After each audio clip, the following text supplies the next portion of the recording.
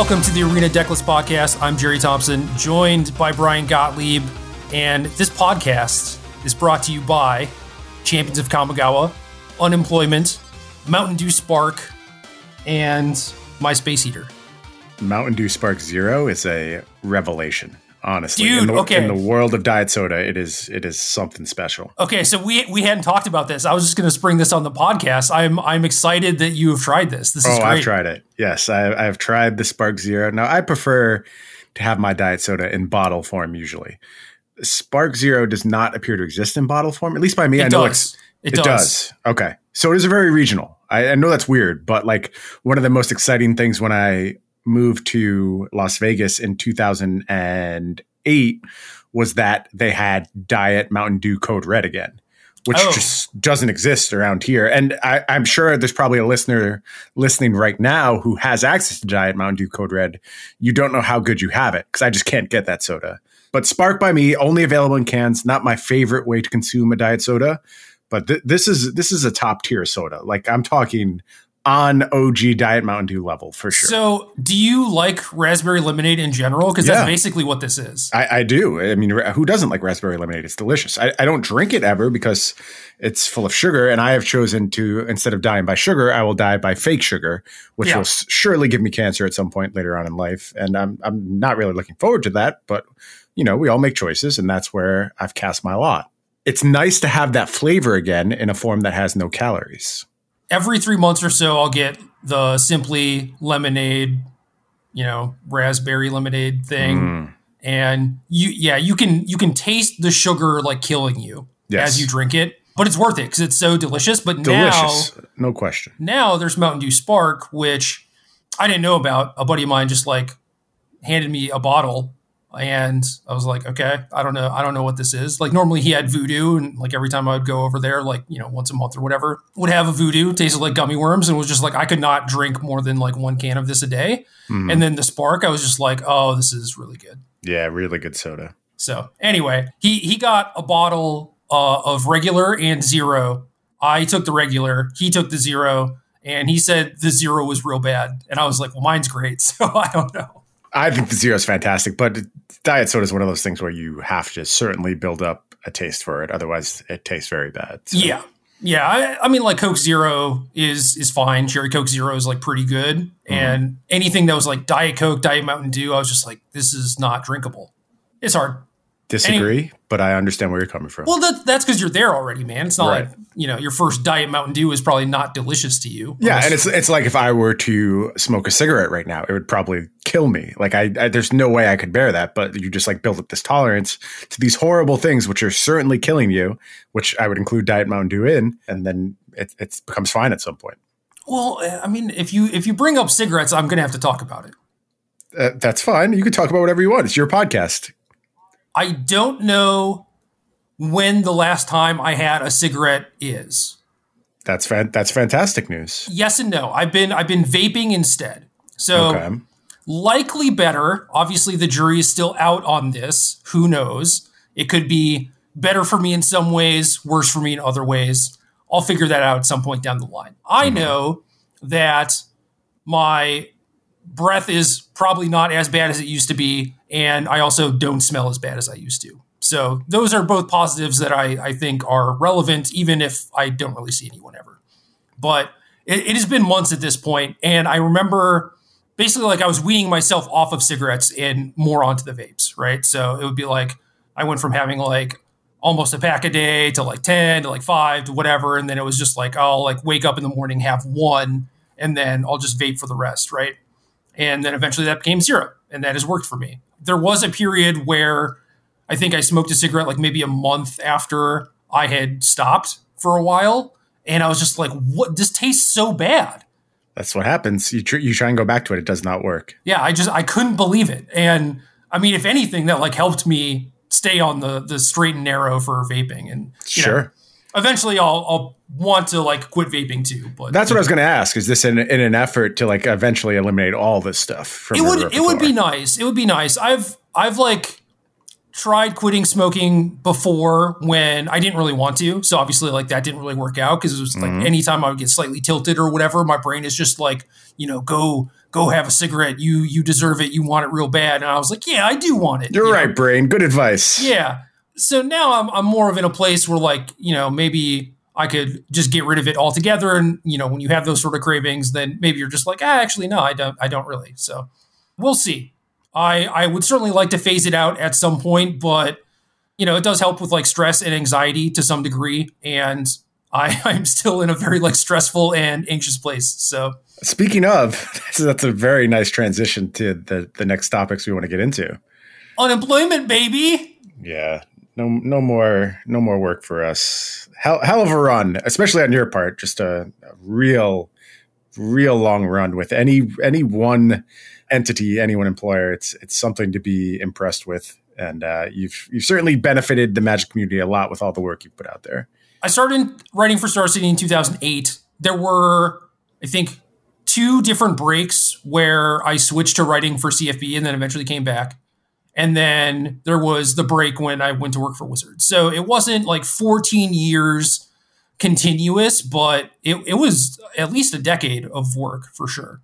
And that's mostly writing every week. Occasionally I would write multiple times a week. I was doing like the Daily Digest type of stuff. There was like the What We'd Play stuff. I was doing videos. So like I definitely averaged more than one piece of content per week for over 10 years. Wild, just unfathomable numbers. And, I was doing my own look back a couple of weeks ago and found that I had been pushing like 5 years now.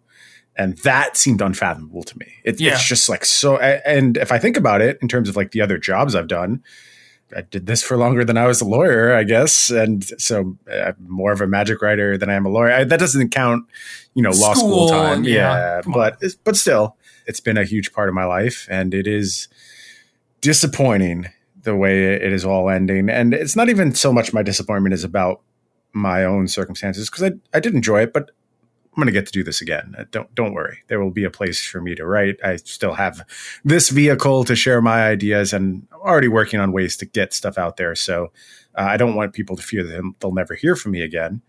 But it just was like this fixture. Like it's so much of what Magic has meant to me in my time with the game. I've had Star City Premium forever. The only reason I didn't have it is because I got it for free when I started working there. But from 2000, whenever, probably when it was first offered to the present date, I ran a Star City Premium subscription. That website brought so much information, so many people really into my life. It's where I got to know you. I knew you through your writing before I knew you. And I can say that about a lot of my friends now. So it really jarring thing to lose from this community that we spent so long building up, I guess you were in Magic school longer than law school. I'm sure law school took up way more total hours of your time, but those early Moto days, I don't know. Yeah. They took a lot of time. No, that's true. Anyway, I guess I should probably talk about like what we're talking about for the folks who are smart and are not on Twitter or don't check Star City, because who cares? But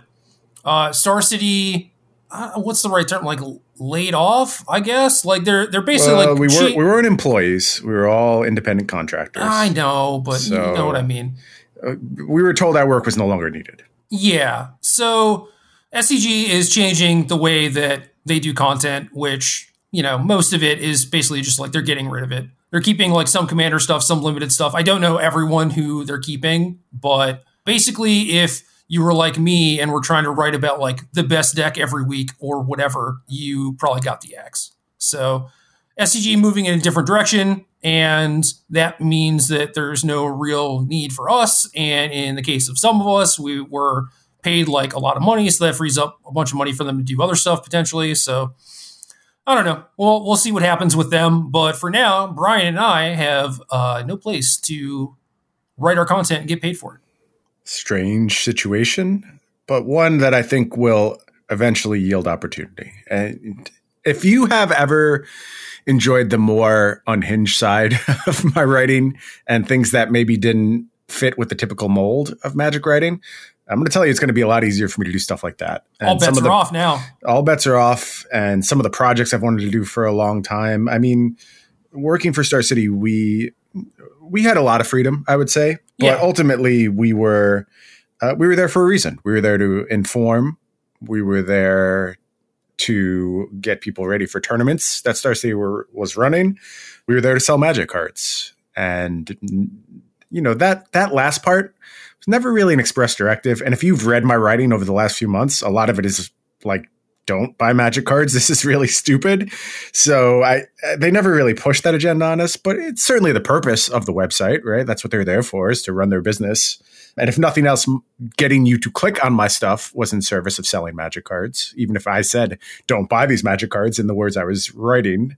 But no real direction anymore. We can go wherever we want. And I'm sort of excited for that opportunity.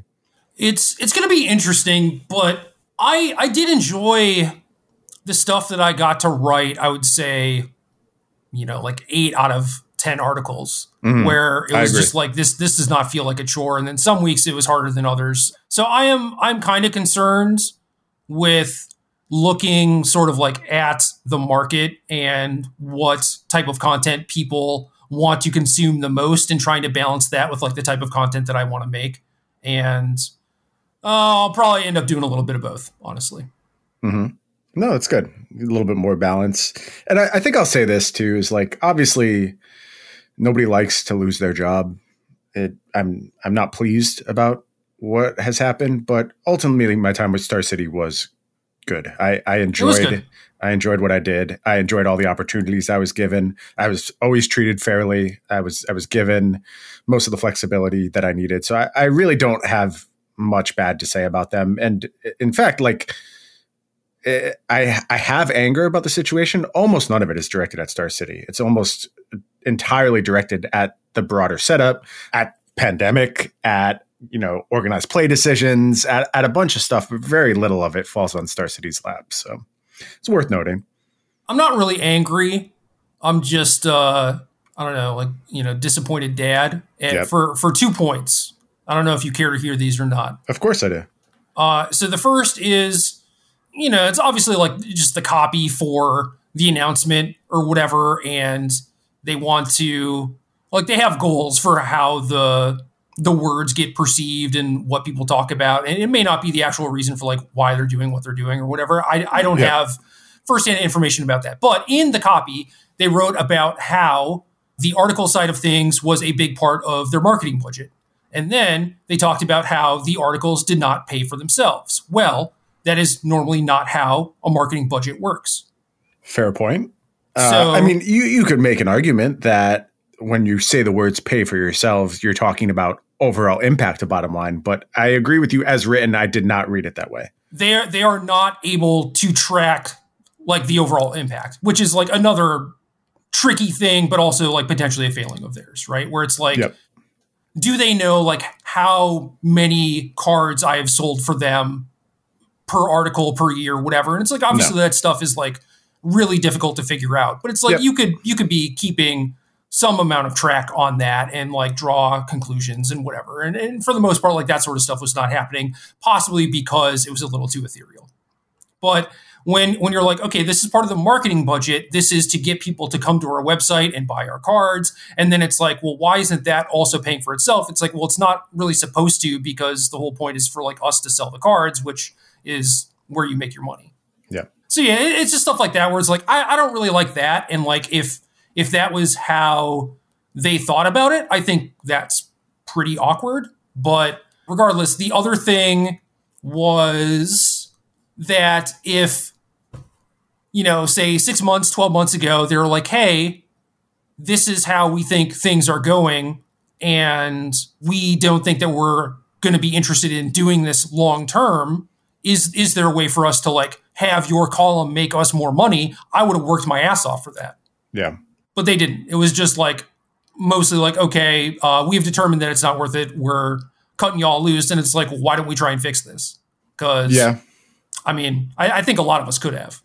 No, I mean, we certainly here on the podcast have made efforts to try and think about what works in this new era of Magic, like what we're supposed to be talking about. And that's why we have shifted a little bit. Like, we sort of realized that sideboard guides don't make sense when there's no tournaments to play. And that's not what we're doing here anymore. It's more, a little bit more news, a little bit more personality, a little bit more just chatting every week. And that has been a purposeful effort on our part.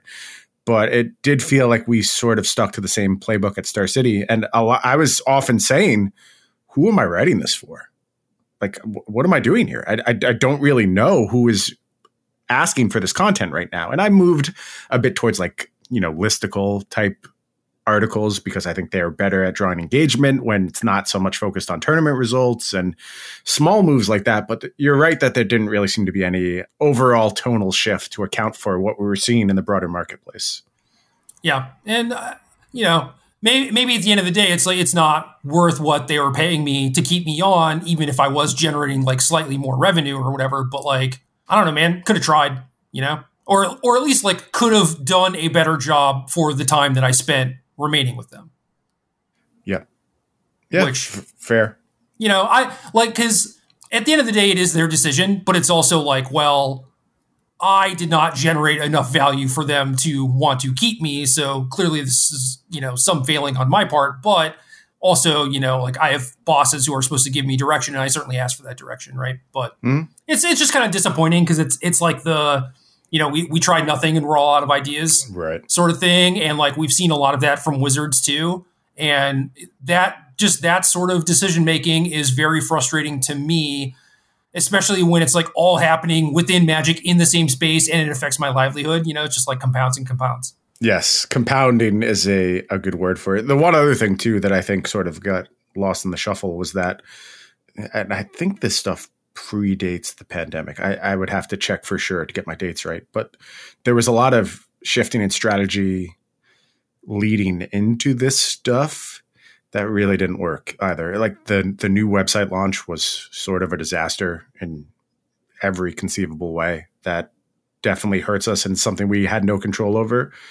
And I think that the other big problem was an uncertainty with how they wanted to proceed with a premium model. There was the everything is premium moment that we had, and then there was the nothing is premium, and there was just no clear plan as far as that goes. And we sort of bore the brunt of that.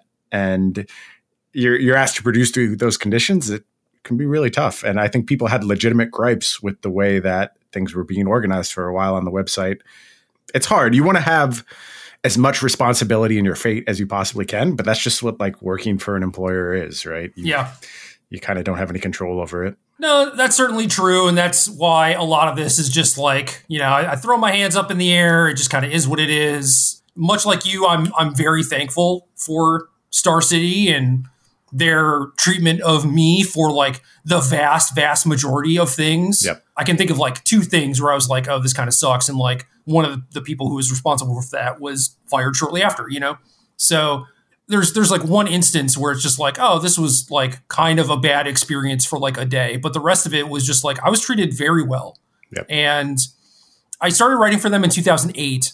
And I was like PT regular, I suppose, Grand Prix top 8er, whatever, but definitely not someone that folks should be listening to. And I just mean like Pete basically like, gave me a chance.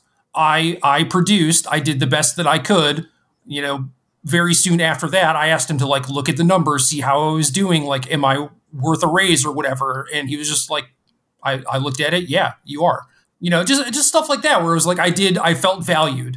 And I had the exact same experience for what it's worth. Yeah. That persisted like throughout the entirety of a decade, which is a long time for you to be treating someone pretty well. And also when I started was like I was dealing poker for a while and playing some Magic, and the poker dealing stuff lasted for like 2.5 years, something like that, where I was making good money. And then it was not really legal. So we got shut down and I had some money saved up. But like when I started writing for Star City, it was like when that money had run out. So it was like that also helped me pay rent. And then I got like a raise shortly after that. And then they started doing like SCG tour stuff and I started grinding that stuff. And it's like, my life would be completely different if Star City didn't exist or didn't give me a chance, because they were willing to give me money at a time when I needed it.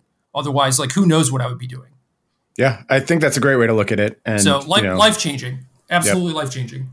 Yep. And I would much rather focus on that stuff than, the unfortunate end. But I do feel for everyone who is struck by this, all of our our peers. Definitely keep everyone in mind as you're consuming your Magic content. I'm so worried that like we had this entire ecosystem set up that was supporting so many lifestyles, and folks were able to make.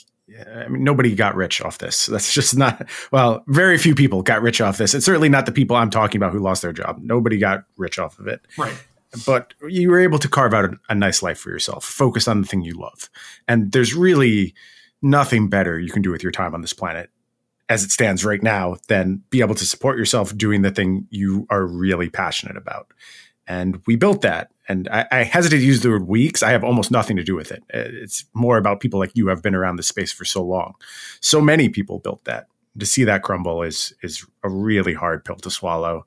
And again, a source of a lot of my anger is just like, you sort of did it. You really made this world, and it was a better place for a lot of people. And then for no reason, because it's not a fucking dichotomy. You don't have to choose one or the other. You don't have to make a product accessible to everyone on the planet. You don't have to stop selling secret layers because you believe in tournament Magic. Like you can just do both. And right. One side got a very raw deal. Yeah. Yep. I mean, I think more so from like the Wizards aspect of things 100%. than Star City, because like, yep. Wizards is making more money than Star City ever could. Right. But obviously they have like Masters to report to as well, So yep. I understand where it's like, well, this is not making us as much money as the other thing. Let's just cut it. And like that's it. It's just all numbers in a spreadsheet or whatever. But, for us on the human side of things, it sucks to see like the Wizard stuff go. And then between like Wizards kind of nixing organized play, and obviously like COVID having a lot to do with it and everything, like Star City going that route too is not super surprising, and no. it shouldn't be surprising. No, so. It's not at all. I can't really fault them for it. I understand what is driving the decision. Yeah, I would have liked a chance to try and turn it around, but I mean, maybe that's what you and I get to do. Maybe. Other thing that this podcast is sponsored by is Tanukis, apparently. Yes, big Tanuki news in the world of Magic the Gathering, and sort of a mixed bag when it comes to Tanuki news, because people are going to be very excited for me, believing that finally raccoons have come to Magic the Gathering. And I think even you, Gerald, I think you had a moment where like, oh, raccoons are here. And you ask me, look, man, why is this a dog? Look, man, my Tanuki lore comes from Super Mario Brothers 3 and to some extent Genshin Impact. Okay. That's about it. Greater Tanuki is a card in this Champions of Kamigawa set. 4GG, 6/5, enchantment creature, dog, trample, channel 2G, discard this, search your library for a basic land card, put it on the battlefield, tap, then shuffle. I was like, ooh, Tanuki, awesome. And then I was like, dog? Why is it a dog? Are Tanukis actually dogs? Well, because I assume that they wouldn't just like blow that. Tanukis are in fact dogs. They are not related to raccoons in any way.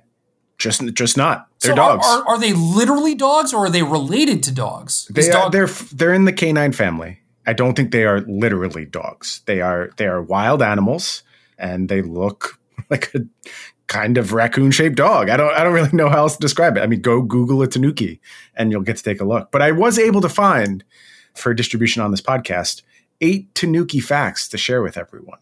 And I got these from treehugger.com. Are we going to share all 8 of the facts? We'll see. I'm going to start with them, and I'll see how interesting they are. Okay. Number 1 is Tanukis are not related to raccoons, which I've already delivered to you. At all. They have the same face. No, are not close relatives of the common raccoon. But they're also like, playful, which I kind of picture raccoons as being as well. Let me just read this to you, because they have some clear information. Despite their masked appearance, Tanuki are not close relatives of the common raccoon, the famous species native to the United States. Tanuki belong to the Canidae family, alongside wolves and foxes. In contrast, the common raccoon shares more in common with mustelids, a family that includes weasels, badgers, and otters. Their similar appearance could be a case of convergent evolution, where different species evolve to occupy the same ecological niche. If you're playful, you get a Tanuki face. That's what it amounts to. I guess so, yeah. Good job, evolution. If you are very cute, you are Tanuki. They can climb trees, is another fact given here. They are bred and killed in the fur trade. This is extremely disappointing. Fur is bullshit. No reason for it. Yep. Don't buy fur. An invasive species in Europe. So that's interesting because I know the raccoon is an invasive species in Japan. They actually have a huge problem with raccoons. This was once presented to me. I'm not going to present this as fact. This is the story I was told, was that there was a very popular anime in like the 60s and 70s starring a raccoon, and people started importing raccoons as pets to Japan. They were like, oh shit, I have a raccoon in my house. This animal's crazy. Put it outside. And then raccoons just kind of took over Japan, and they live in a bunch of temples now. This isn't anything like how it acted on the anime. What is this? Right. They were very disappointed. So interesting counterpoint there. Tanukis are highly social creatures. They're the only canines that hibernate, and actually they hibernate in groups. So they like cuddle up together and hibernate side by side. Very cute behavior. That's cute as hell. That sounds to me like raccoon behavior. Yeah. Important position in Japanese folklore, which is why we are seeing them as part of this return to Kamigawa. There's also something going on with their scrotum that is important in Japanese folklore. Like they are often pictured with an oversized scrotum. I'll let you do research on Tanuki scrotums yourself, and you can check out what's going on there. But finally, they are one of the most ancient canine species in the world. So those are your 8 Tanuki facts brought to you by treehugger.com. I hear you Googling Tanuki scrotums over there as we speak. So don't worry about what I'm doing. Yeah. I'm leaving that up to listeners, whether that's what they want to Google. All right. So the 2 things came to mind. One is Studio Ghibli movie Pom Poko. Mm-hmm. Have you seen this? Do you remember this? No, but I am familiar with it. I haven't seen it though.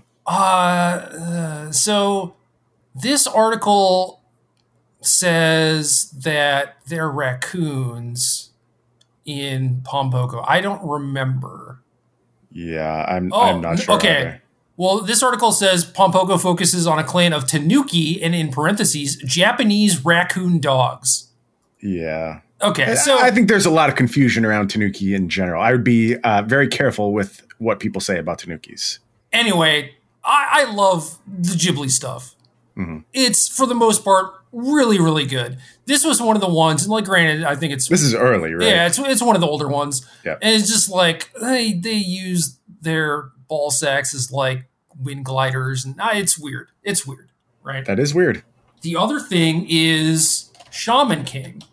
Okay. And I'm gonna figure out what race these. Yep. They are. Okay. One is a Tanuki with large testicles, and its friend is a Kitsune. Okay. So yeah, there are these 2 things that I've seen where it's just like, yep, these things just have really big balls. I guess I don't get it. One theory is that the depiction of the giant scrotum dates the 19th century when metal workers wrapped gold into Tanuki skin before hammering it into gold leaf. The strength of did they wrap it in their scrotum? Is that what they're suggesting here? I don't know, man. We could just stop talking about this. Yeah, we have way too. I didn't anticipate there would be this much scrotum talk on this week's podcast. It's a very strange direction we've taken. I think this is the first time ever talking about scrotums on the podcast, though. Probably the first and last. I hope. Yes, I hope so. But so thank you, Greater Tanuki, for all of this. Very playful, very fun. Yes, as Tanukis often are. Yes. Well, how about some magic? Actually, this card isn't bad, but how about some cards that are even better, destined to make a difference? Because there are some cool cards that have been revealed on the first day officially of Kamigawa at Neon Dynasty previews.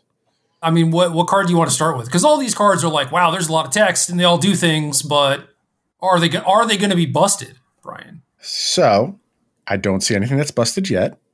That is not where my excitement lies. My excitement lies in a bunch of cards that are kind of what I would term my kind of good. And now I know what I want to start with, because there's a card that I just absolutely love in this set. And I loved it from the moment I saw it. Which card? I'll read it. It is the Reality Chip, towards the bottom. I'd say towards the middle of our list here. 1U04 legendary artifact creature equipment jellyfish. And there are 3 paragraphs. So starting here is not good for me personally. Excellent. You may look at the top card of your library anytime, As long as the reality chip is attached to a creature, you may play lands and cast spells from the top of your library. Reconfigure to you, which is attached to target creature you control or unattached from a creature. Reconfigure only as a sorcery while attached. This isn't a creature. So starts as a creature. You can equip it to something. If for whatever reason you need the body back, you can unequip it. This stuff is weird, but I get that it's like, you know, we're in Futureland, right? Let's make some robots or whatever. A weird cyber jellyfish. As soon as I saw the creature typing, I was like, this is out there. And it sort of paints a picture of what the set is all about. There's strange stuff here. There's futuristic mechs all over the place. The reconfigurability is doing the sort of cyborg thing back and forth. And this card is exactly as good as I want my Magic cards to be always. It is maybe, possibly, if you work hard enough, a good enough effect to get paid on. Probably not, though. And that is exactly the sweet spot for me. I want the cards to inspire me to think and try and figure out how to maximize them. You want the card to be like, yo, you should try me. And then you try them and you're like, it's not quite there, but that was a fun experiment and I learned some stuff. Exactly. And that's where I expect the reality chip to fall. You know, an 0/4 blocker for 2 mana can do some work for you. It's saving life points. And then you move this around sort of at will and get it to do the things you need it to do. And playing lands and casting spells from the top of your library, that's powerful. That's real powerful. That's future sight stuff. And it is tough to find this and the material to put it on and do it all in a reasonable amount of time. But all the pieces together are just so cool, so flavorful. And I think this is my favorite card in the entire set. I mean, it's an artifact too. So if you want to talk about potential like modern or pioneer or historic applications, like Urza alongside Urza, it's pretty interesting. So. Yeah, Urza makes a ton of mana. Instead of spinning, you can just future sight and then spin to reset your future sight and whatever. Exactly. So it is interesting. I agree with you. It is that type of card where it's like, maybe I'll build some decks around this, but I'm not expecting too much. If it ends up being pretty solid, I won't be too shocked. The end. Cool. That's exactly where I'm at on it. And I think one of the things that is going to stand out across this preview season is thus far on day one, none of this is stuff that I'm like, oh, the metagame is about to completely change. None of these cards have the raw power where I think they are going to push things in a different direction, but they are all interesting and cool and flavorful. And that is a fine thing to focus on for the time being. This is way more text than OG Kamigawa. I will say that. That is Magic in a nutshell, and especially because we're dealing with double-sided cards, which maybe that's a fine point to discuss next. If you have one of those, you like. I'm going to start at the bottom of the Mythic spoiler list. Okay, and then we can just go up in like veto cards. Sure. Life of Toshiro Umezawa 1B, Enchantment Saga. Chapter 1 and Chapter 2 are both the same. Choose one. Target creature gets +2/+2 until end of turn. Target creature gets -1/-1 until end of turn, or you gain 2 life. So abilities from the GT. Chapter 3 is exile the saga, then return it to the battlefield transformed under your control. That is a 2/3 enchantment creature human samurai with tap, pay 1 life, add B, spend this mana only to cast an instant or sorcery spell. There's a lot of cards like this that are sagas that become creatures. They are very interesting, and it's difficult to gauge how strong like each individual thing will be, because it's not like a Goldspan Dragon where you get like this quick burst of stuff. Correct. Right? It's a bunch of like small things added up over a few turns. There's maybe like some recursion aspects that you can look into. And when we were talking earlier, the thing that you said was that this is just like Adventure Creatures 2.0. And when you put it that way, it's like, okay, yeah, all of these are probably pretty good. They are slower, they are less flexible, but in terms of just output, we're going to Magical Christmas Land. I think that is sometimes useful in preview season, sometimes not. In this case, when you're reframing a new card type, I actually do think it's very useful. So let's do that with Life of Toshiro Umezawa. You are on the draw and your opponent has played a couple 1-drops to start, and they are 1-drops that are fragile. They don't have a big back end.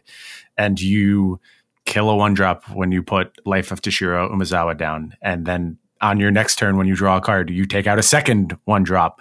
And on your third turn, you are given this 2/3 creature that can accelerate you to your late game, whatever your big finisher is, if it's Lolth or Blood on the Snow or whatever we're trying to get to in our black deck. It's only instant or sorcery. Instant sorcery. Thank you. Yeah. So no Lolth, but Blood on the Snow is a good one. Blood on the Snow works, and certainly plenty of other options. That kind of output from a 2-mana card is it's wild. It's absurd. Yeah. Yeah. This is a uncommon version of this type of card. So you get into rares, mythics. How much are you going to be getting from these sagas, which function as both removal spells or in some cases ramp, which I would like to talk about next, or in some cases a combo enabler, which we can talk about with Michiko's Reign of Truth. Like there's so much weird stuff here, but the potential output in the best scenarios is huge, just absolutely tremendous. Like you're talking 3 cards worth of output from your 2-drop. And it doesn't make me nervous given the context of broader standard. But in terms of just like raw power of a card type, people should probably pay very close attention to every single one of these saga creatures. It's interesting too, because for the adventure side of things, it was like you cast and then cast, and you normally get 2 pretty reasonable things from it, even Lovestruck Beast, there were moments where like the 1/1 actually like blocked a relevant thing. And so it was like both sides are a real card, but it also just like fed the back half of the card, and things like Murderous Rider, it's like you're getting like a pretty good deal and then like a medium deal, but you're still getting an extra piece of cardboard out of it. And like the lifelink helps you stabilize, whatever. This is just like you're paying the 2 mana once and you're getting all of these things. So yeah, maybe it's like a little bit weaker if you compare it like directly to an adventure creature or whatever. And in the case of Toshiro, a lot of it is probably going to hinge on how good the -1/-1 thing is. Like, are you actually going to get to kill a creature with this? Because if yes, it's absurd. If you're like gaining some life and getting that's not bad. Yeah, it's not bad. Especially, I mean, if you're gain doing 4, get a 2/3 for 2 mana, that's not unappealing to me at all. No, it's not. I mean, if you're talking about like against a creature matchup, right? It's like, oh, they didn't have their 1-drop, so I do this instead. That's good. Against like a more controlling deck or a mid-range deck, maybe this is less good, but whatever. But yeah, it's just like you're getting so much for like such a cheap amount of mana that it's kind of scary to me. I agree, and that's going to continue on a bunch of these sagas. Okay, let's talk about do you want to talk about Ramp 1 first? Is that what you're saying? Sure, yeah, let's talk about that. Well, okay, so Boseiju doesn't ramp you, right? So you want Azusa's Many Journeys? Yes, that is the one that I find a little bit more interesting. 1G, Enchantment Saga, Chapter 1, you may play an additional land this turn. Chapter 2, gain 3 life. Chapter 3, flicker this, return to the backside. As a 3/3 enchantment creature, human monk, whenever this becomes blocked, untap up to 3 lands you control. So 2 mana 3/3, play a land, gain 3 life. This is not like explore type of stuff, right? Like you in a lot of those decks, you'd rather have the card than the 3/3, but absolutely, it's certainly interesting. It's something, and there's something there, and the potential to be punished on block is weird. I mean, the timing really has to work for you very well, and it's all there though. I mean, the pieces are there, and the only real concern with this card is delay. It takes time, and if you have the time, geez, that's just so much output from a single card. Yeah, I agree. This is one of the cards specifically, like the Umezawa one is just like, well, you could play this in like any sort of like black mid-range type of deck, right? And you could see it kind of fitting. This is one where it's like, well, if you want like a 2 mana 3/3, cool, you can get this, although obviously it's on like significant delay.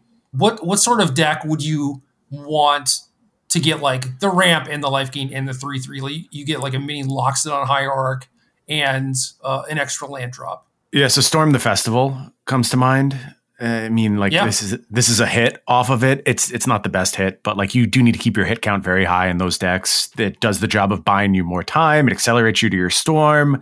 Maybe you could leverage like a blocked Likeness of the Seeker into producing some mana at a crucial time for you. It's iffy. I mean, you obviously would prefer some kind of instant payoff, and I don't have one that immediately comes to mind. But yeah, that's one of the first places I go. Depending on the color combination, sometimes they play Memory Deluge, which is fair, pretty solid with this. But yeah, for the most part, I would just imagine that if you are a slower mid-range type of deck, like you're not putting on a ton of pressure, if they cared about you untapping lands, like they can probably just afford to block it, at least for like or afford to not block it rather. Yep. For the first few turns. So I wouldn't count on that mana. That's for sure. Yeah, exactly. So, 2 mana, 3/3, gain some life, make an extra land drop. That's like kind of great, even if the 3/3's on delay. I think so. It's just hard to find a bad version of this effect, quite frankly. If you're getting something, it's usually worth it. Yeah, again, another uncommon. So it's like, well, this is still pretty nice. Yep. Michiko's Reign of Truth, 1 dub. Chapter 1 and Chapter 2 are the same. Target creature gets +1/+1 until end of turn for each artifact and or enchantment you control. And Chapter 3 is the flicker thing. The backside is an enchantment creature, human, noble, 0/0 that gets +1/+1 for each artifact and or enchantment you control. So base +1/+1 on the chapter because the enchantment, the saga itself is an enchantment, and then the backside itself is an enchantment also. So base 1/1. But this is asking you to build a very specific deck, and these are the type of decks that I like. So I'm interested. Very, very specific, but incredibly powerful payoff. And if you think about existing decks, you go to Historic and Pioneer, where we have, for sure. I think this is a slam dunk inclusion in our. Why am I blanking on what we call these Orzhov decks? Orzhov? Yeah, but like Hammer. Well, there's Hammer in Modern, but what do we call the Pioneer version with like SRAM and stuff? Orzhov Auras. Yeah, I don't know about auras. Maybe it's okay. I was thinking just like the Ensoul decks would like something like that. Yeah, okay. Yeah. I mean, like Ensoul has sort of shifted to white anyway, so there's some incentive to be in this color as it stands, and that seems completely fine to me. I think there's multiple ways that Michiko's could do something really cool. It is, like you said, more narrow, but also potentially more powerful. And it's good in the late game, too. Yeah. Like a lot of these things, if you get the option to play an additional land when you top deck something on turn 8, you're not super excited about that. But if you've been building up a battlefield and you can give your evasive threat +7/+7 twice in a row, that sounds pretty good to me for 2 mana. Yeah, you're going to have like your real threats get killed. You have an Ornithopter just chilling there and a bunch of nonsense artifacts. Like this thing is a real threat. No, I think so. What about we round out the saga talk with a rare? How does that sound? Do you want to talk about like the Dragon Kami Reborn? Yeah, sure. It's got a million things of text, so why not? Plenty of words. 2G, Enchantment Saga, Chapter 1 and Chapter 2 are the same. You gain 2 life. Look at the top 3 cards in your library. Exile one of them face down with a hatching counter on it. Then put the rest on the bottom of your library in any order. Chapter 3, exile this, return to the battlefield transformed. Backside is an 0/1 enchantment creature egg. Whenever this or a dragon you control dies, you may cast a creature spell from among cards you own in exile with hatching counters on them without paying its mana cost. So gets some life, you set some cards aside, you get this egg, and then maybe you get to cash in those set aside cards if you hit something like big or cool, but you have to have like the egg die or a dragon die. So it's a lot of setup. But in decks that are trying to just do one thing and put this huge threat into play, I mean, this kind of, again, Storm the Festival plays extremely well with this. If you were trying to get to a very specific end game and like you're just trying to accumulate more and more stuff until you play something huge in the end, maybe it's Cultivator or something like that, which is, a modern power level card when it's built around. Granted, your Storm the Festivals don't help you put that into play, but you're accumulating more and more lands, and it's just this whole snowball mechanic where this card gaining you life and remaining extremely threatening once it does its transformation seems kind of enticing to me. And you can get a tremendous discount on mana as well. Like if you are cheating in an 8-drop with your 3 mana card, that is reanimation, polymorphing type efficiency, and decks are often built around that. Yeah, I mean, the polymorph decks show up just going as far back as Modern, right? So in lower power level formats like Pioneer, they're exceptional, even if you're not hitting like Emrakul Dian's Torn or something. Yep. But there are enough weird cards in Modern. I'm trying to think of the green one where you like do it, you each get a creature, and then the creature is like blinking theirs onto your side. You know what I mean? It's like it seems like almost dubious challenge. Yes. Yeah. So like people are doing stuff like that in order to put Emrakul into play. This is maybe a little bit slower, but still has like the same kind of upside, the same sort of power level. And yeah, maybe you can't put in something that powerful in Pioneer, but it'd be interesting to see what like the most powerful thing is. For sure. And it's just another way this or Saga setup is being used. And I think it's fascinating. I think these are cool cards, but they do give me a little bit of pause. You get so much for such little investment, and the time delay needs to be the difference maker. And in some formats, it will be. Modern, faster formats, maybe even historic. That's a lot to ask, to always have to wait for your payoff. But in something like Standard, especially a Standard that can afford to do more mid-range. Now, if you read my article this week, I am skeptical whether we have actually crafted a Standard with bans. Holy shit, we didn't even talk about the fact they banned 3 cards in Standard. No. We just fucking skipped over old that. News, baby. They banned cards, then we got banned from SCG. Now there are new cards to talk about, I can't believe that's not a headline news item, but here we are. Multiple bans over in Standard. And going forward on B&R days, we're going to have to record emergency podcasts. You know that, right? I guess so. I guess we can go back to that if that's what we have to do. I said I wouldn't do that until they weren't an emergency anymore. And this one, again, did not feel like an emergency. So no, but as far as it not being an old news item, Yeah. I think, I guess we could just write up a thing. That's fine too. We don't have to actually podcast it, but people like hearing us talk about things. So we can do whatever we want. The world's our oyster. It's true. Anyway, yeah, some stuff got banned. I don't know. Whatever.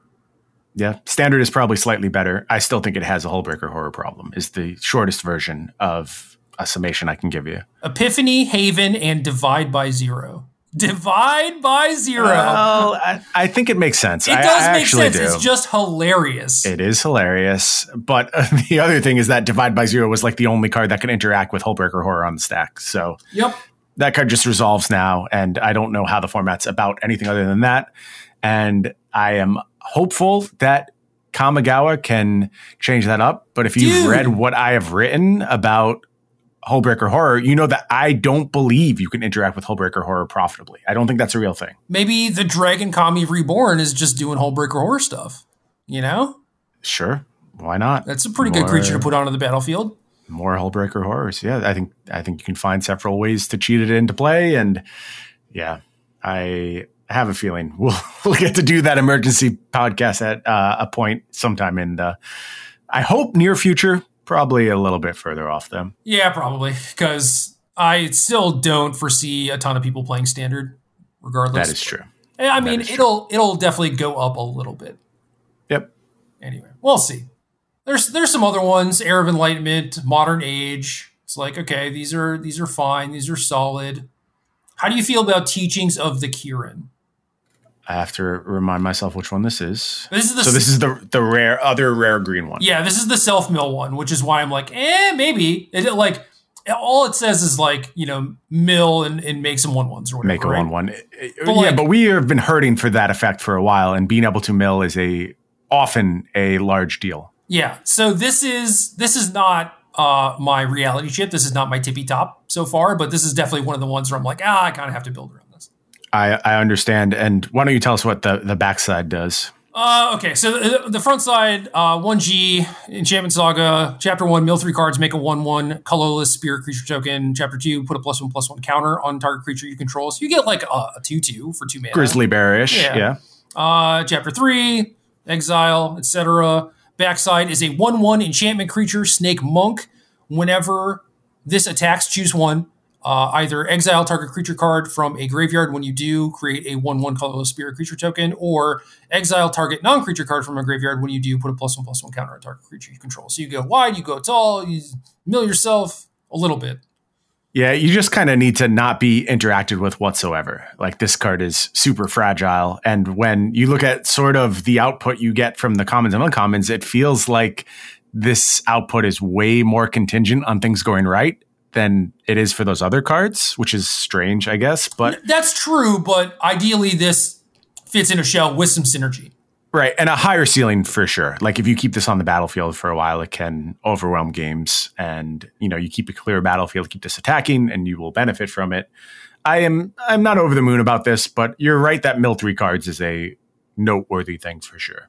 Yeah. Also kind of worth noting at this point that there's a bunch of enchantments, there's a bunch of artifacts in the set. A lot of them seem pretty reasonable, and I think it is time to do a search for like what sort of disenchants are in the format and how good they are. Now, was this a purposeful segue? Because there's a disenchant right here for us to discuss. I mean, like this is not what I was talking about. I was more so talking about like, are we playing like Return to Nature main? Is there a better one? Is there something that comes attached to a creature? I'm not actually going to do that search, but I'm just saying like something to think about when you are building decks for this new standard format. But yeah, Boseiju Who Endures. Old Kamigawa had these legendary lands that, they had one for each color. They were functionally just like a swamp or whatever. They just came into play untapped, add black mana, and then they had some other ability that was like sometimes relevant, most of the time not relevant. These lands are so much better. Yeah. So Boseiju is a legendary land that just taps for G, channel 1G, discard this, destroy target artifact, enchantment, or non-basic land an opponent controls. That player may search their library for a land card with a basic land type. So shock lands, dual lands do apply. Put it onto the battlefield, then shuffle. This ability costs 1 less to activate for each legendary creature you control, as if it needed that last part. But, compare this to Okina, man. Like, this card is nice. Night and day. Extremely flexible card. I am having a hard time envisioning what a green deck that doesn't play this looks like. Well, especially in terms of standard, you don't even need snow-covered forest anymore. Yep, absolutely. So it's legendary, but the additional copies, like you have a couple different ways to use them, right? Mm-hmm. Yeah, and look, that's not the most efficient removal spell you've ever seen, but it covers a lot of ground. And I think especially in older formats where you are often like, I answer this thing or I die, it's real appealing to have more outs to Blood Moon. Granted, you're playing more non-basics, so you may be more vulnerable, but things like Tron lands, all that stuff that you just must answer. Boseiju cleans it all up. It does so fairly cheaply. It does so with a downside, but this is your safety valve. This is an emergency catch-all that you're using. I think a really great one. I expect this card to be widely played across several formats. I just don't see how it's not. This plus Renin 6 against something like Tron is like super nice. It's like way better than having to play Ghost Quarter and like missing your land drop, and also just playing Ghost Quarter in your Renin 6 deck already is not great. So there are stuff like that, and there are a lot of green decks that are mostly like fringy. I think of just like Bant Stoneblade or like Elves or whatever, where it's just like these are going to sneak in a couple copies. Just like so many decks are going to have this in their mana base in Modern. It's just going to be absurd. I think it's a really good thing for gameplay, though. I think having outs to that kind of stuff that are low cost, but some cost. I mean, you're not going to play too many copies of this legendary land, but almost everyone will want to pack one Boseiju if they can afford to do so in their mana base. And I think the answer will often be yes, that you can play this card. Yeah, and then there's obviously like commander applications too, where it's just like every green commander deck is probably going to play this, right? So it's like, I don't know.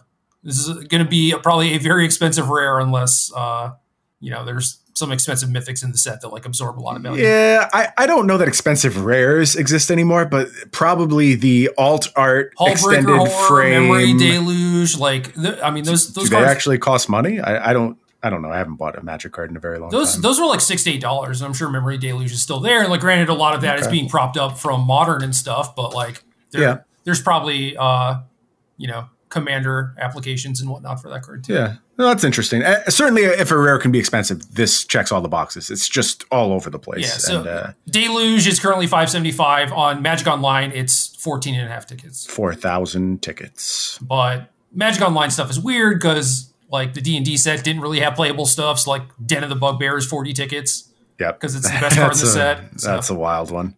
It's weird, but if you're gonna pick up this card, you're going to put in decks, obviously, right? So get it while it's cheap if you can. I haven't actually checked pre-order prices. There's way too much stuff going on, like both today and yesterday. Right. Enthusiastic Mechanaut. You are 2/2 artifact creature, goblin artificer, flying. Artifact spells you cast cost 1 less to cast. These cards trick me all the time, Brian.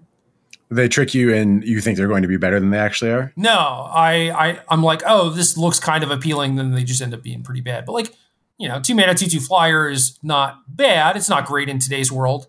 You need artifacts that are worth cost reducting, and you need to play a deck with a bunch of artifacts. Maybe a setup for that is going to be here. Maybe it isn't, But that is the question as far as I'm concerned, because I don't think like the power level, this effect basically already exists in older formats for the most part. You can get as much of this as you want. Yes. So I don't think it changes much there. No, I'm just talking about standard. Yeah, for standard, it's all about the surrounding stuff. So that we're just going to have to wait and see. But you're right, there's a lot of artifacts in the set. Silver Fur Master is Splinter, which I don't know if I love or hate. It's hard to say. It's a cool looking card. I enjoy that. I enjoy the return of ninjutsu, which this card has. But this is a weird set. There's a lot of weird stuff here, and I mostly love it. Some of it feels a little on the nose, but yeah, it has not really failed to make me smile at least once every time. So, how do you feel about Simian Sling? So this is our equipment monkey. Okay, just thumbs up or thumbs down, man. Thumbs up. Okay. Thumbs up on the equipment monkey. I like I mean, it sort of makes sense to me. It's cool. R11 artifact creature equipment monkey. Equipped creature gets +1/+1 whenever this or equipped creature becomes blocked. It deals 1 damage to defending player and has reconfigure 2. And the picture is kind of what sells it for me. Yes, where it's I agree. It's this little robot monkey on a samurai's shoulder. And it's, I don't know, throwing little snowballs or something. It's funny. It's funny. And it kind of makes sense. Like I can buy why this is both equipment and creature. It's like this little thing that you can somehow put on your armor, and it's cool. Like I said, it got a smile out of me. Being able to say there's an equipment monkey in the game. I have a lot of space for nonsense that fits within the Magic world. I am less into the stuff that sort of breaks the illusion of Magic and reaches into other spaces. But when the nonsense is still rooted in like, yes, I get this. I sort of understand how this relates to the things we've seen before. I'm all for it. And this is exactly my kind of nonsense. You know that if this was like a Pixar movie, like Kamigawa was a Pixar movie, there would be like a little robot shoulder monkey that just like threw peanuts at you or whatever. Of right? course. And it's just like, yeah, so having kind of like a one-off thing like that in Magic, and especially conveying it so well, like with the text, with the mechanics, with the art, it's just like, okay, this is awesome. Also, our red 1-drops have been like pretty bad as of late. Yeah, this is good. This card's good. Yeah, I mean, it's playable. I wouldn't say it's good, but it's like, it's a thing that you put in your deck and you're not super unhappy about it. Like Sandy Dog is going to win a tournament with this card in his deck. I'm going to say it's good because it's a good monkey, and I won't have any monkey slander here on the podcast. But your point about the mechanics of it are like spot on, and that's the thing that really resonates throughout this set. It's one of the reasons why I love like the cyber jellyfish so much. Like it just makes sense to me. I get it. I get why this is the set of abilities on this card, and it all seems clear, which is wild to say when you're adding a cyber jellyfish to Magic. It doesn't seem like something that should fit, but I think they mechanically nailed so many of these. Yeah. Meanwhile, there's like a Splinter thing, right? Where it's like, okay, you just put Splinter into your set, and I'm pretty sure I don't like that, but I think there's also a Ninja Turtle at some point. Oh no. Yeah. I mean, you had the Nezumi, you had ninjas. I think that you could probably make the argument that you were surprised that it didn't happen the first time. Right. But yeah, this was on Star City on their widely read news section, which will now hold up the entire website. Sorry, that was a little bitter. No, it's okay, man. They said something about a Ninja Turtle being spoiled. So all right. If you want to see the article, check that out. Secluded Courtyard. Land. When it enters the battlefield, choose a creature type. Tap, add C. Tap, add 1 mana of any color. Spend this mana only to cast a creature spell of the chosen creature type, or activate an ability of a creature or creature card of the chosen type. Card is excellent. Maybe not for standard, but definitely modern. Yep. We know these cards hit every time. There's not even any math to do here. They are always important. So Spirited Companion, 1/1, 1/1, enchantment creature dog. When this enters the battlefield, draw a card. Excellent card. Enchantment creature with this type is a big deal. There's a lot through Magic's history where you benefit from having an enchantment enter the battlefield, drawing a card, and then having the card draw stapled onto it. There's also like recursion of enchantments that you can possibly benefit from. So this strikes me as extremely important. I don't know where it slots, probably nowhere as it stands now, but it has a lot of potential, and it's not just in this format either. I think you can talk older formats as well. Yep. Reading some of these cards for like the third time to determine whether or not they're worth talking about. Let's just go to Planeswalkers. What do you think? All right, Planeswalker time, and there's several of them here. Tamiyo, Completed Sage. 2 GU and then H, where H is Phyrexian or green or blue. Is that an accurate description? I think so. I would be amazed if anyone followed it. Like, I don't think you did anything wrong. I think you presented it exactly how it should be. But it is a much easier card to look at than it is to say. Yeah, 2 GU or H Phyrexian mana. So it didn't help. Okay, you're trying your best. You're not doing anything wrong. It's just I just keep restating the definition, and it's just like, no, this does not help me. Okay, yes. Legendary Planeswalker Tamiyo, 5 starting loyalty. It has the keyword completed, where the hybrid mana can be paid with GU or 2 life. If life was paid, this Planeswalker enters with 2 fewer loyalty counters. So 5 mana for 5 loyalty, or 4 and Phyrexian for 3 starting loyalty. Does that help? Yeah, that was good. Okay, +1. Tap up to 1 target artifact or creature. It doesn't untap during its controller's next untap step. -X, exile target non-land permanent card with mana value X from your graveyard. Create a token that's a copy of that card. -7, create Tamiyo's Notebook, a legendary colorless artifact token with spells you cast, cost 2 less to cast, and tap, draw a card. So, best case scenario, cast this for 5, get like a chariot or something, right? Immediately, yes. Yeah, otherwise, you can just like tap and freeze something to protect itself, build up to the Notebook, or wait until you mill yourself a little bit more, or one of your things dies. Like it's okay. It does a lot of stuff. I think the 5 mana version looks more appealing than the completed version because of like low loyalty, meaning that you can't -X or alt as quickly. But if the format is about like controlling one big threat, then that's kind of cool. Then this might be solid. Right. I think that's what will really shape how much play Tamiyo sees, is how good the defensive ability actually is. The other scenario I could see this card being very good is where there are some cheap permanents that you're sort of incentivized to recycle over and over. Yeah. Maybe because they have some kind of comes into play ability and eventually turn into something more. Does this remind you of any cards that we've seen elsewhere in this set? In this set? Yeah. No idea. Sagas. I think like returning sagas could be very interesting. They're all mostly cost 2. Yeah. It's slow, but in terms of like getting, again, maximum output from that -X ability, and it works early on too. You know, if you play it for 4 mana, I think it's very possible that if your first flip creature got destroyed, you just have Tamiyo on curve and are ready to go, getting your benefits from the saga again. So that's really appealing to me.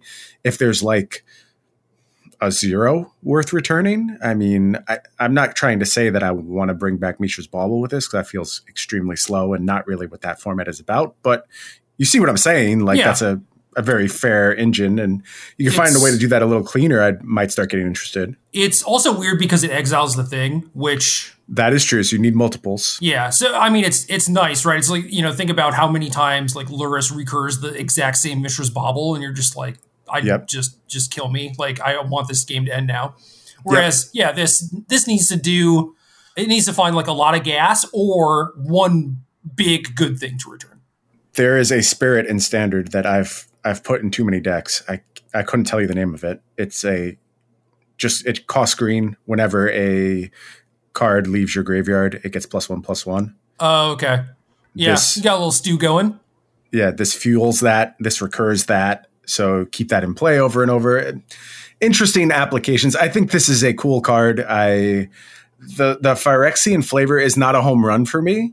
I think I wish it felt a little bit more Phyrexian when it is in the Phyrexian mode. It's sort of just like, here's a worse version of the Planeswalker, which not a home run from a flavor perspective. I wish it did a little bit more there. But still, in terms of applications, this will be an interesting card to puzzle around. All right, Simic, Self-Mill, Stompy. I'm on it. I love it. I mean, what I actually, I know that sounds silly, but my ideal version of Standard has that as a tier like 2.5 deck. That's what I think Standard should be. Is you should be able to do things like that. It won't be the best thing, but like you don't just get Alrund's Epiphany out of the game or Hullbreaker Horror out of the game. You are in it. You are making bodies, and when things go well, you succeed. Oh. You know what? Not that I think that this pairs particularly well based on the text of the card, but I mean, this is a 5-mana permanent to Storm the Festival into for whatever that's worth. Yeah, that's cool. So, yeah, is a thing that you could like cast for 4 as a small version. You Storm the Festival into it. That's nice for Storm the Festival because you need to be playing at all parts of the curve, but you want to maximize your hits, and this functions as both. So, and good catch. This is a defensive card that you can Festival into, which like there weren't a lot of good ones. Like a lot of the time. You moved into white for like Brutal Cathar because you wanted something that was defensive, and this kind of does that too. So I'm kind of about that. Very interesting. Yeah, and maybe if you have other, if you are self-milling, you have other defensive cards in your bin, things like Portable Hole that you could just minus and bring back a token of that. I could see that being appealing. That's a good one because it's so cheap. Yeah. No, I'm into this card. It's interesting. Some things worth exploring. Yeah. Tezzeret, Betrayer of Flesh, 2 UU, Legendary Planeswalker Tezzeret, 4 starting loyalty. Static ability, the first activated ability of an artifact you activate each turn costs 2 less to activate. A lot of activates there. Yeah. Say activate again. +1, draw 2 cards, then discard 2 cards unless you discard an artifact card. -2, target artifact becomes an artifact creature. If it isn't a vehicle, it has base power and toughness 4/4. -6, you get an emblem with whenever an artifact you control becomes tapped, draw a card. I think the emblem looks super fun, right? Because you're like, I'm going to tap my mana rocks and like whatever. Yep. I don't know what to do with the static.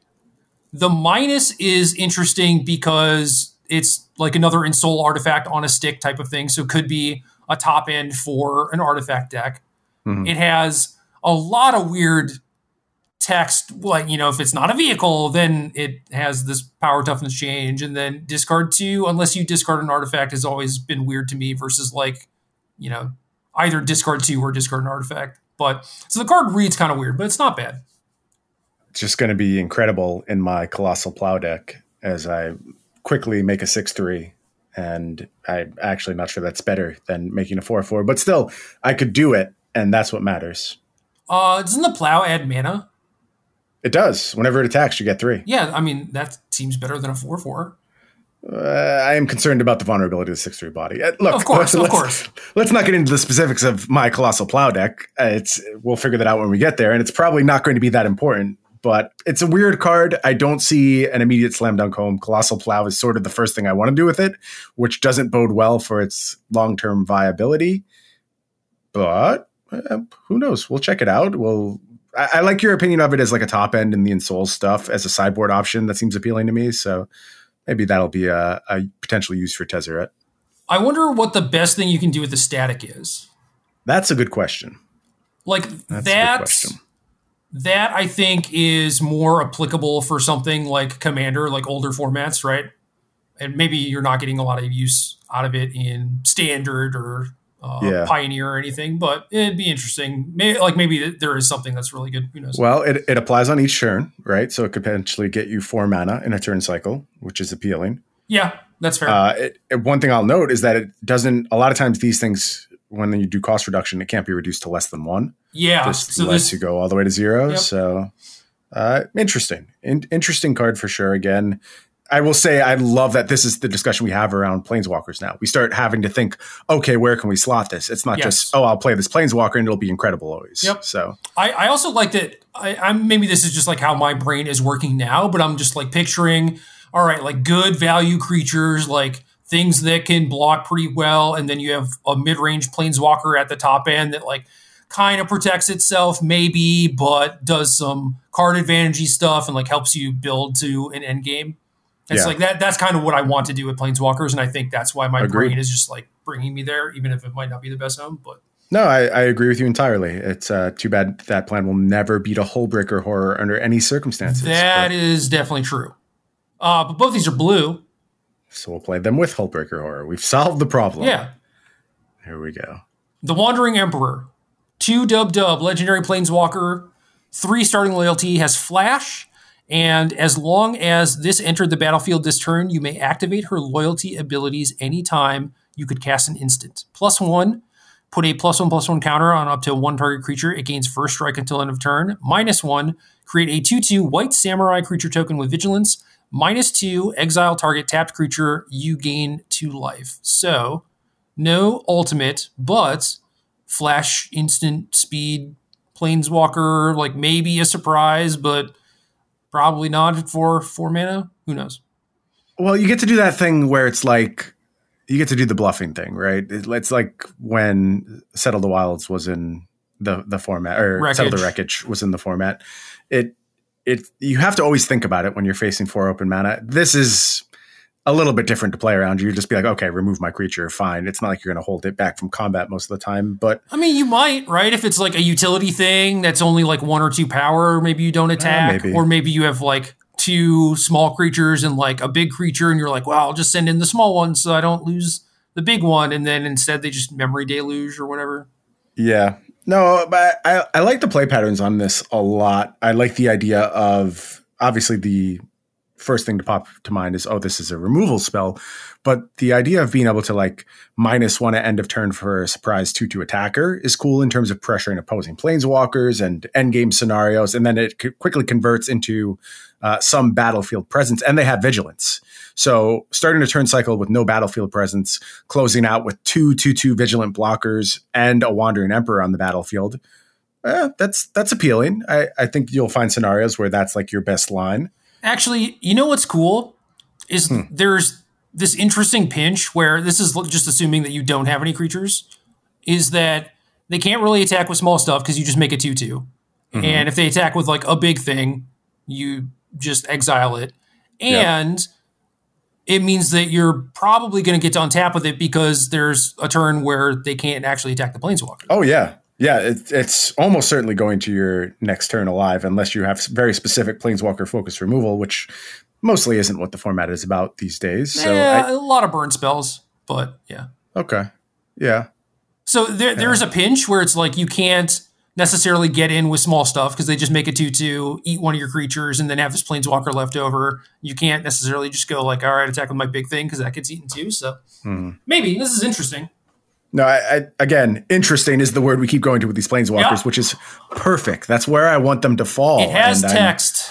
I'm excited that they all get to do unique things that sort of fill holes and lead to interesting gameplay situations. That's the most I could ask for from a planeswalker. All 3 of these do that. And it's, again, another example of how many good designs there are just getting obscured by small missteps. Or 7/8 missteps. Or 7/8 missteps, yes. 7 mana missteps. Red legendary land.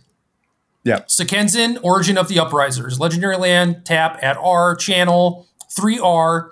Discard this, create 2 1/1 colorless spirit creature tokens. They gain haste until end of turn. This ability costs 1 less to activate for each legendary creature you control. I'm not saying this is a better Dwarven Mine for those decks, but it is a card. That is true. Losing the mountain type is going to be a lot. In some scenarios. Yes, not in all of them. Yes, in no. like the polymorph scenarios, it's great, for sure. I think yes and no, because like if you're playing, 2 copies of this or whatever, it means that you, between that and Dwarven Mine and just having like a high mana curve in some instances, it just means you could play like a lot of lands. And this is always going to be the last land you play, right? So maybe it's not that bad. If it does mess up your Dwarven Mines because you're land light, obviously that's disastrous. But I don't know. I think it's probably fine and you can work around it in a lot of instances. But it also just gives you like consistency. It gives you 2 things for creativity, which is kind of nice in a lot of spots. So Anytime something like this comes into the format, it always matters for polymorph decks. It just has to, almost by default. Yeah, they'll figure out a way. Yep. So that's interesting. It's not as like, oh, wow, this is super widespread like the Boseiju is, but this is also probably going to be like a one of in a lot of decks, whereas like, oh, yeah, I just didn't realize that they could, make 2 1/1s in a turn, and like that throws off the combat math or whatever. Yeah. No, good point. I expect all of these to be ubiquitous. They are very low downside, and you don't, if the downside's almost non-existent, you don't need a huge upside. But what we've seen thus far, they seem pretty good. So, yeah, excited to see the rest of them for sure. Yep. Excited to see the rest of the cards in the set too, because this is not a lot of cards, and a lot of them are pretty interesting. And I know that we're kind of using interesting as like a downside or whatever, but I don't. Like, I'm already thinking like, oh, I could build a deck with like XYZ or whatever. So It's not like they're interesting bad. It's that they're interesting medium plus, but usually that's good enough. Yeah, it's good enough to get some games in with them, be happy with them. Like I said, nothing stands out to me as like redefining the format as of yet. I think there are still some large constraints on the format, and I would be shocked to see any of these cards push through those constraints, but I will hopefully be proven wrong about that, and something will free us from the Hullbreaker Horror prison. I don't know, man. We got a 1-drop monkey. We got a thing. Well, we have a few like artifact businesses. The Machiko thing, I think, is pretty good. The Saga. And maybe Tezzeret at the top end. Maybe those create enough pressure that Hullbreaker Horror is not the ubiquitous win condition or whatever. I hope that's true. One thing working against that is that we also banned Faceless Haven. So basically every aggro deck also got slower. That's fine, man, because we wanted to play a Sekenzan anyway. True. I can't argue with that. It'll be fine, I'm sure. Good for us. No, Treasure Vault. Treasure Vault exists. Why are we doing that? Because it's an artifact land for Machikos and Tezzeret. Okay, sure. Who needs Faceless Haven when you have Tezzeret into Treasure Vault, right? Yeah, it sounds like we're doing almost exactly the same thing. It is exactly the same thing. Game!